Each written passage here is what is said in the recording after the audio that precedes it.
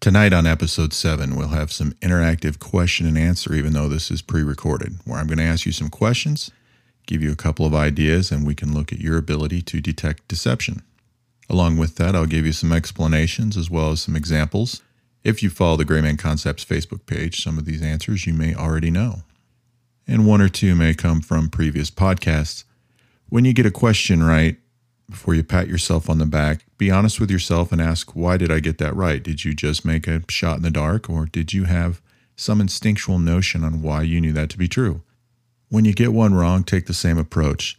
Figure out, was it a preconceived notion or idea that you had, something that you hold to believe to be true, a bias, or some other reason? Or was it just a shot in the dark? I'll also direct you to one of the books for reference I mentioned before, as well as an associated website where you can find this actual test, do some of your own research, and find where I get some of my information. While I have a lot of this knowledge and training myself, I have no desire to reinvent the wheel. If something out there is acceptable to me and already created, I use that material to help educate you and give you other resources to look at. As an intelligence collector, I'm a big fan of multi-source reporting, which means getting information from more than one place. So I'll definitely always try to steer you to other locations to expand your knowledge and research database, so that you can come to your own conclusions and make your own discoveries and develop these skills to use for yourself. So we'll be doing that here tonight on Gray Man Hiding in Plain Sight.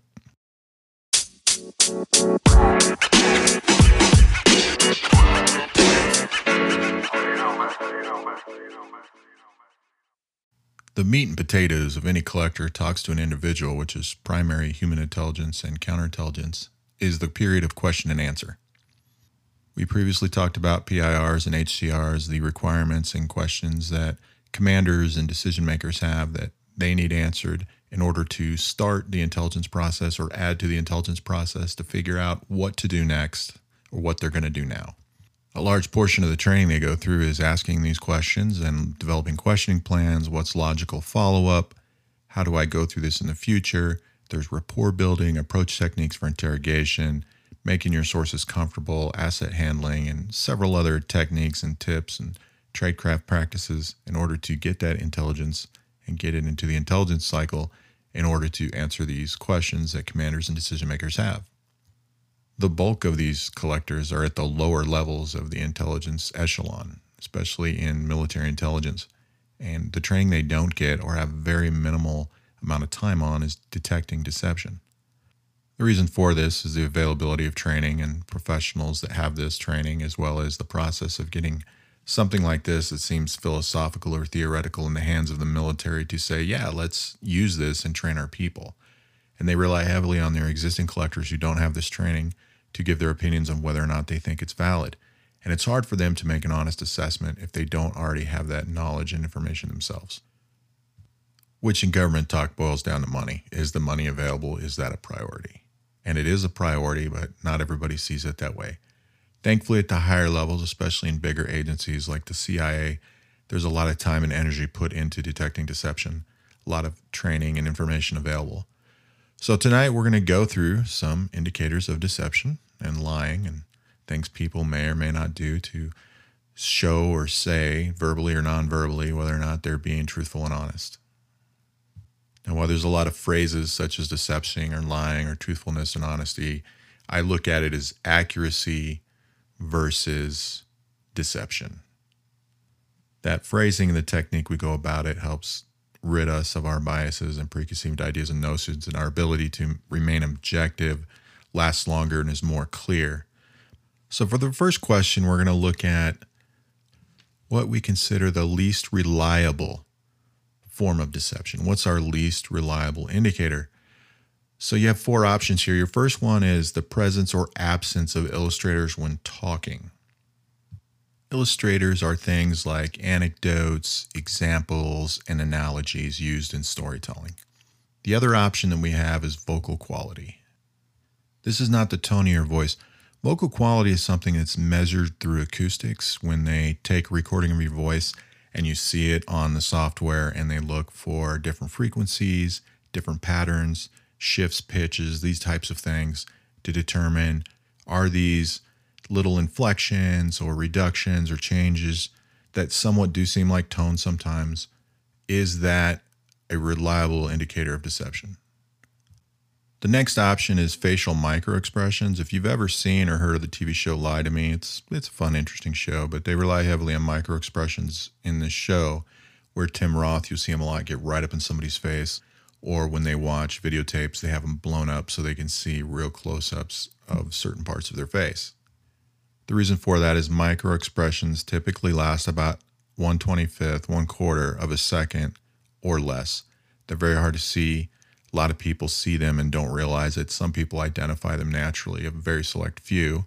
And some people, when I told you, instinctually know things, whether they know a person well or don't, and they're picking up on some nonverbals. A lot of times it's microexpressions, and it's very difficult for people to see them without either a lot of extensive training or just a natural ability.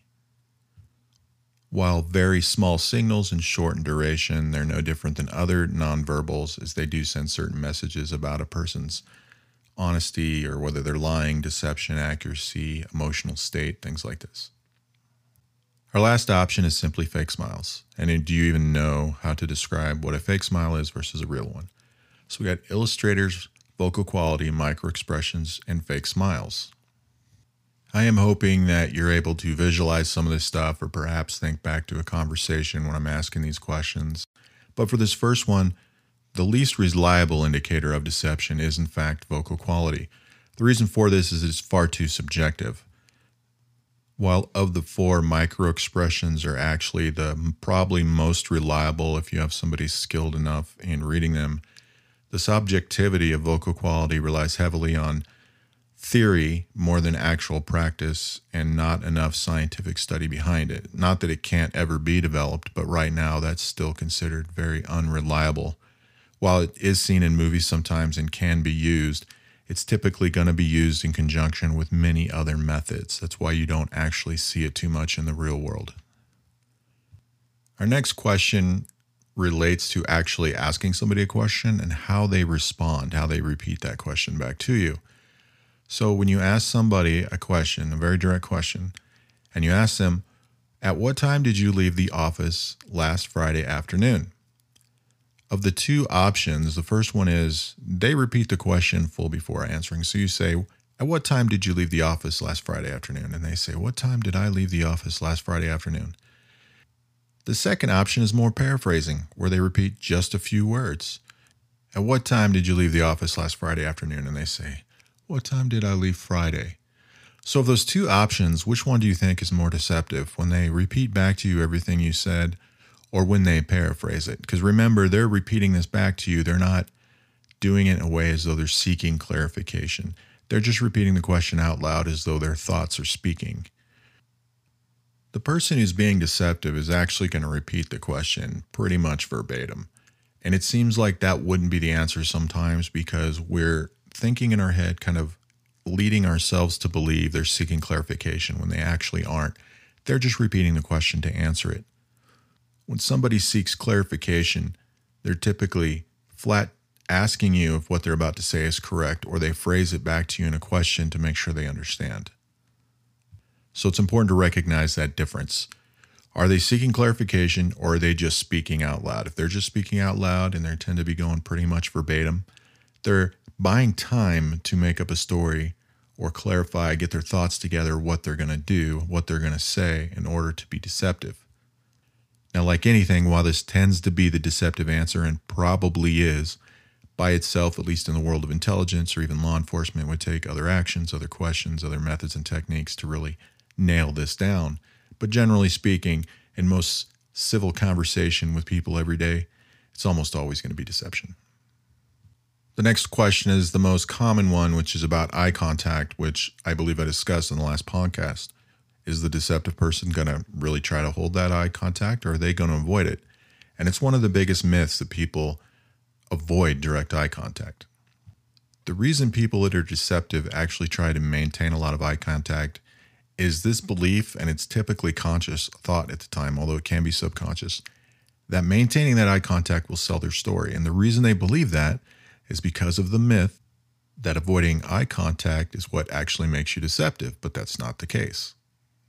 Now, another one we can look at is you ask somebody a direct question, like the previous one or another one where you want an answer, something that typically seems like a yes or no or pretty solid answer, like what time did you leave? And they start the phrase by saying, to be honest or honestly, phrases that we've heard many times before. Or often you'll hear in like courtrooms, at least on TV, what I recall. Phrases like that. Is that person being honest or are they being deceptive? The most common belief is that they are actually being honest because they're using words like honest, or they're not trying to challenge their memory or their facts by saying, I recall. They're trying to illustrate that, hey, that's how much of my memory I actively have that I can consciously describe. However, the only actual truth is people who say that are being deceptive. One of the kind of so-called jokes they say is somebody who starts a statement with to be honest or honestly is pretty much going to follow with a dishonest statement. The reason why is those are called qualifiers. The facts should speak for themselves. If something is truthful and honest, you don't need to start the statement by saying honestly. And when somebody says, from what I recall, is again buying time, and typically what it tends to lead to is they're choosing what to omit. So we have to look at that as deception, because while a half-truth is a whole lie, and I do understand that in the world of intel, they can be giving you 100% solid information, just not 100% of the information, because they're omitting facts or omitting information, which is typically what comes with a qualifier. So understand that statistically, based on research studies and just assets I've worked with and interrogations I've done, when somebody says to be honest, honestly, or I recall, things like that, they actually tend to tell you to the best of their ability what they know to be true, but they also are almost guaranteed omitting some information they don't want to share. The next ones is about motivations. While this is important to have the information, it's also in our nature that when something happens that's negative or we don't like, or in this case, somebody admits to a lie or gets caught to lie and they admit it, is we want to know why. We want to know the motivation behind it. So there's some choices you have here, and we're going to choose from those to see what do you think the best option is to determine somebody's motivation. Why did they do it? And this is a person who admitted they lied to you. So one thing you can do, and you see this on cop shows all the time. I don't know that cops actually do this, but you do see it on cop shows, is where they'll tell them all the facts they know. Here's all the people I've talked to. Here's everything I have. Here's what I know. And I'm not going to listen to any BS, basically. If enough information is there in the interrogation world, that approach is called we know all. It can also be coupled with things like file and dossier, where you have actual proof, photographs, documents, recordings, these type of things. Like, hey, here's what I know. I know everything. Another option is you could just say, why did you behave that way? That seems reasonable as we talk about the behavior of children sometimes when they screw up, or maybe in a relationship you use the term bad behavior. So that does seem like a reasonable option. Another option is to ask them what made them do what they did. Short of responding with the devil made me do it, what made you do that? What is it that got you to decide that was the thing to do? And our last option is called the silent approach, which is exactly what it sounds like. You're silent. You just sit there and you just let them keep talking. You let them sweat. This actually can work. You do see it in the movies too. They get nervous because nothing's happening, and you're hoping they get what we call diarrhea of the mouth and just start spewing more information. So this person has lied and you want to know their motivation, and our options are the we know all. Here's everything I know and who I've talked to and all my evidence. There's why did you behave that way? There's what made you do that? And there's just be silent and allow them to start feeling more uncomfortable. The overall goal, whether it's law enforcement, an interrogator, or you're just trying to find out what your kid did, is to get the information. And we, of course, want truthful and accurate information. Because they've already lied, they've already started to cooperate. So the door is open, and the last thing you want to do is cause confrontation. And 3 of these actually do cause forms of confrontation and can close that door that became open for whatever reason. So the real answer about motivation is, what made you do what you did? What was your thought process? What got you to that point? You're allowing them to continue to explain. This can very easily get into storytelling, where you can use other skills about how much of a prologue versus epilogue. Are they following a chronological story and they can't get out of that? It opens a lot of doors for you to determine if there's other forms of deception. And it also gives them the freedom to be like, I've already opened the door. Let me just get the rest of this off my chest. It's non-confrontational. And it's the most likely way you're going to get them to continue cooperating and probably just give you all the information a lot quicker. So now we'll switch back to a little bit of body language. If you've been following the Gray Man Concepts Facebook page, I've been putting some photos up every morning with descriptions about some facial expressions and some body language stuff. Some more will be coming out this week. This one, we're going to hit back to one of our earlier questions and talk about, how do you identify a fake smile? What is it that makes a smile fake? How do you tell? And what we're looking at here is muscular movements in the face. So we got muscles on our jawline when our jaw moves or we're chewing. We got these muscles that make movements when we smile. We also have muscles at the corner of our mouth where our lips move. We also have muscles up around our eyes and higher cheekbone areas. To keep this one simple, it's the muscles around the eyes. You can Google image for fake smiles and real smiles. You'll find some comparisons. And if you've never really noticed it before, when you look at a comparison of a fake and a real smile of the same person and you see those eye muscles, you'll probably never forget it again and you'll probably always identify it. I always say that duck lip thing that girls do, they used to do a lot, I think they still do it, is also a good indicator. It makes those eye muscles even more noticeable that they're not using them. So I always say the duck lip thing is your biggest indicator, but it's the eye muscles. So look that up, see some pictures for that. I think I might have that coming up in a post, or I might have already posted it. If not, I'll find it and get it up there. But that's the biggest thing. You can see those smiles. You can determine very quickly, is that an honest laugh at my joke? When you're wondering why somebody's laughing at their joke, if it's a real laughter, a real smile, they'll often move their head away because they're trying to hide their eyes even they don't realize it. And if you ever get a shot of their eyes, look for those muscles around the eyes. If they're not moving, that's a fake laugh. And you'll catch women doing it a lot when they're around guys they like. Our next question, hopefully by now, if you've been listening to the podcast, even if you've only listened to, say, the last one, you probably know the answer to this, but when somebody's being deceptive or they're lying, the mistakes they make that reveal the deception are going to be more likely found, in the words of their story or in their nonverbal behavior. Now, a lot of you out there, if you haven't been following this, are going to say it's the words, but it's actually the nonverbal behavior. The reason we say it's the words is a lot of us don't realize how much nonverbals there are, how much we instinctually pick up on, how much we're not really taught about it. And we go for the words of the story and we try to chase the story down to see whether or not it makes sense to us and whether or not we're going to decide if that's true.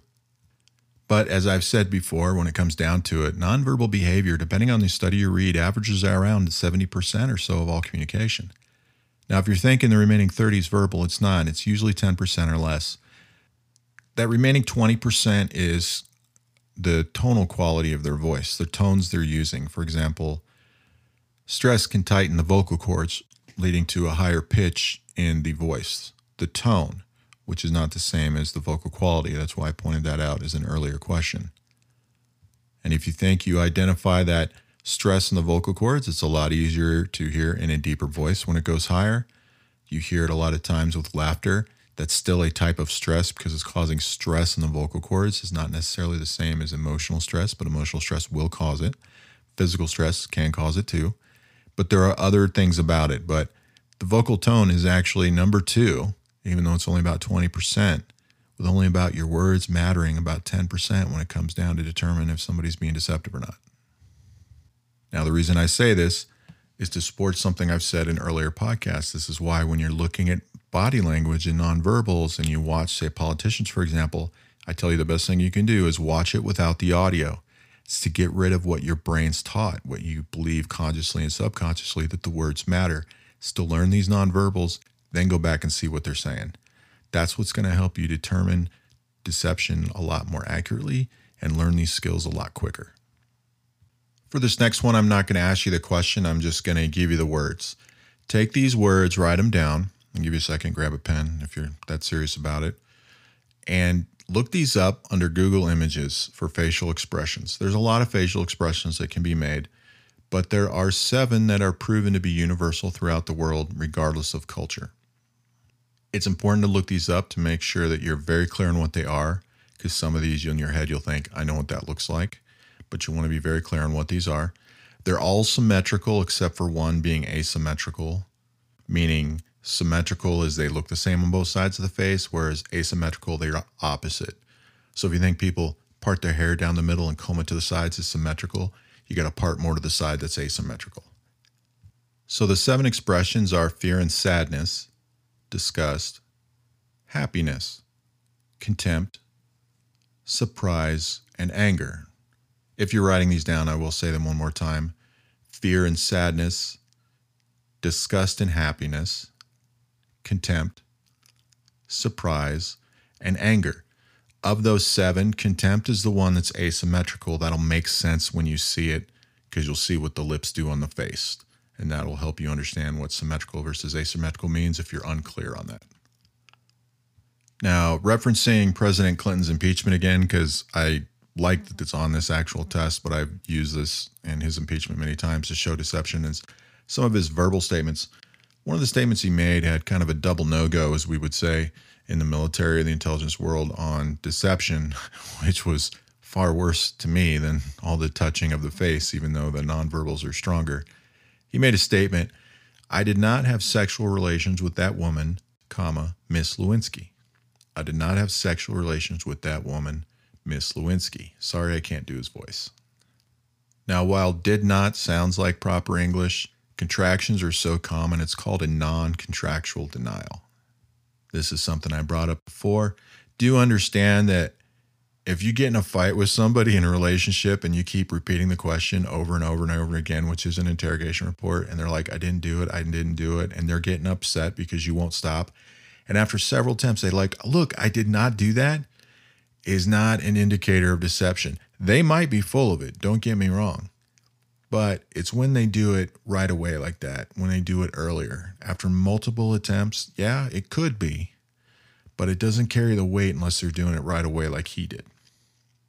In fact, if he would have responded, based on how that question was, and said, I did not cheat on my wife, that would be a far more truthful statement than being this specific. But a non-contractual denial, the second thing he did was say Miss Lewinsky, which is a very formal way, even though they're in a kind of a court setting. That's called a distancing statement. It's when we take a situation, and the way I describe it is we're typically, for whatever reason, taking one specific statement and being far more professional or formal or less personal in the way that we identify something or someone.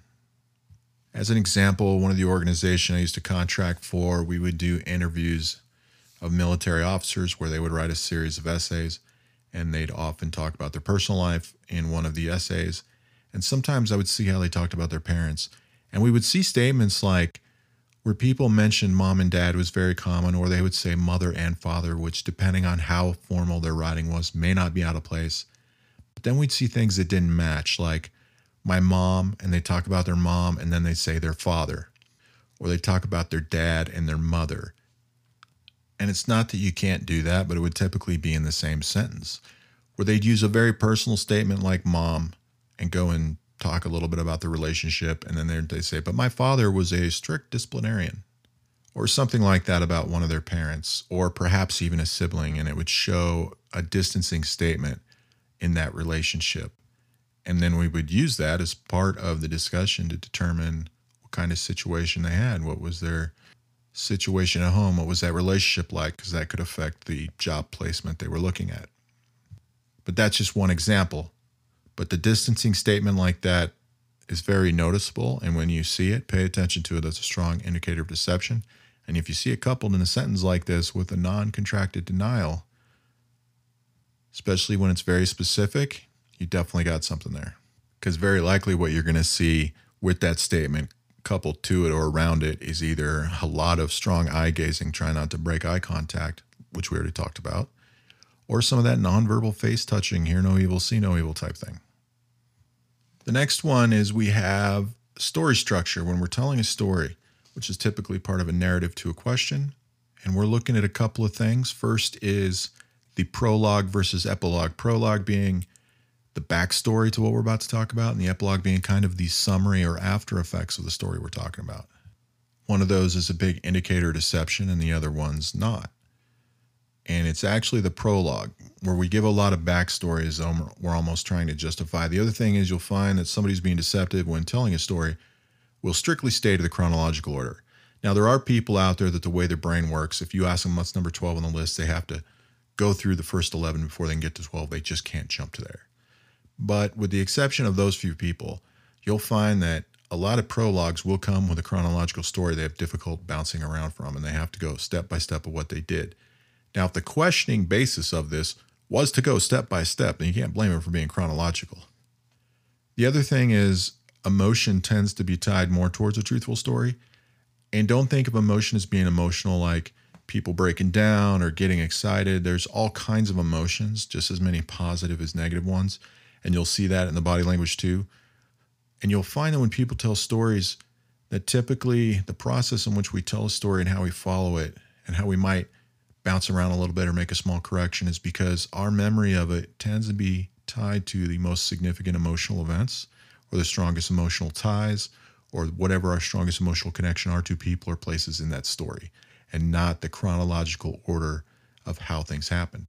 So when you see, like, it used to kill me watching these cop shows like Cops where they pull people over for speeding tickets.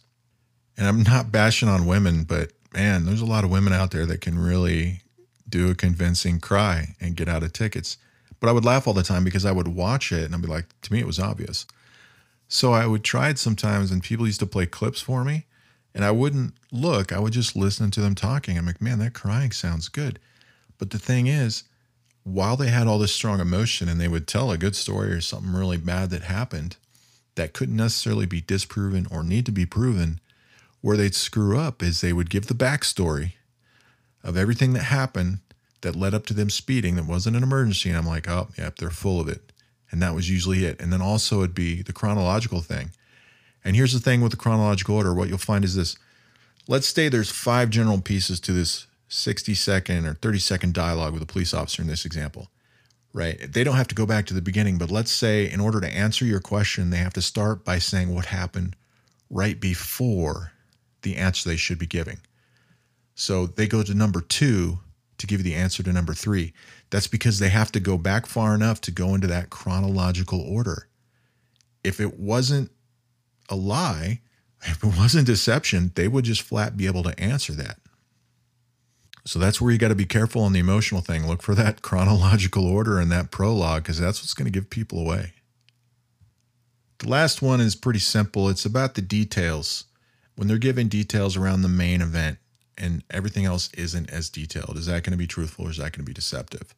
Are we giving a lot of details about a lot of things? Or are we focusing most of the details on the main subject of what we're telling in the story? And while it might seem like more details is more believable, the fact is when the details are mainly focused on the actual story, the main content of it, the main context of what they're being asked or what they're responding to, that's what's going to tend to be the details. Part of the reason they have too many details in these other areas is whether it's conscious or not on their part, it's to cloud your mind with the idea that they have all these details that they can remember, therefore they must be truthful, even though the details they're giving you around the main story are either made up, could be deceptive a little bit, or it's just they don't know as much about it as they want to. And it helps them look a little better and looks a little more convincing. So while there's a lot of nonverbals I told you to go look up or that you can find in the Gray Man Concepts this week, there'll be some verbal stuff next week. Big things when you're asking questions. You want to avoid yes or no questions as much as possible when you want information. Some questions are unavoidable in that fact, but we want to ask questions in a way that require them to form sentences and make a narrative response. That puts people in the position of having to follow a prepared story or create one on the spot, as well as display more body language, which gives you more of an opportunity to observe and listen, to look for signs of deception, and pay attention to things. While more truth is associated with emotional storytelling, if they're given a lot of prologue and or chronological order, that emotion is garbage. Watch out for unprovoked, non-contractual denials. Watch out for the distancing statements. And most of all, if somebody does admit something to you, even just a tidbit of what you believe they did that was wrong, don't get confrontational. Go straight for the motivation. What made you do that? Get them to keep talking, open that door farther, and tell you more about why they made that decision. That's probably going to lead to more information and more answers and more questions that will get you answers instead of most likely escalating to confrontation. Thank you again for being here. I do hope that you enjoyed this. Please like and share on whatever platform you're on if you believe other people would enjoy this. You can reach out to me on Twitter and Facebook. The links are in the show notes, as well as a link to the book Lie Spotting that I put in last week as well. That's one of the 2 basic intro books that I like to use when teaching people about deception and body language. They do have a website you can look up. It's simply at liespotting.com, and you will see where I took some of the information that I have put up. I believe will be coming out next week. I don't think it's the stuff from this week. I use that information because it's already created and it drives traffic to somebody else's creation, and I don't need to spend time recreating a wheel. It's already rolling just fine. As we continue on through this, if you have any questions, please send them out to me, or if you're looking for any recommendations on other materials, just ask. I'll definitely try to steer you in the right direction. If you're looking to buy the book Lie Spotting, make sure you Google that, look on eBay, see if there's any used books. If you use that link in the show notes to Amazon, I'm an affiliate. And no cost to you, that can help support the show. But make sure if you do look that up on a place like Amazon, if they have other offerings, look at audiobooks or perhaps even used books from bookstores, and you might find a great discount. I do want to add on, since we got into some verbal deception, some stuff that's geared more towards sales, but it's about open body language, inviting body language to help be more persuasive. There's a book called Covert Persuasion, which you can also find on Amazon. But if you want to look this book up, type in Covert Persuasion, then PDF. There is a free PDF online, a couple of them where you can get the whole book for free. It's easy to read, so unless you want the hard copy, I would go out there today, get that free book. I'll put the link in the show notes. It gives a lot of examples, like some of the questions we went over tonight, about different ways that you can persuade and influence people. While a good number of it tends to lead more to what it's like selling things, you can easily translate that in everyday conversation, and a good portion of it just relates in general to any conversation. That's a book I give to a lot of people that work in the sales industry, like selling cars, houses, selling products for their companies. And that's an easy read, free book that you can get without spending any money. Thank you, and enjoy the rest of your day or evening, and we'll have another podcast for you in a few days.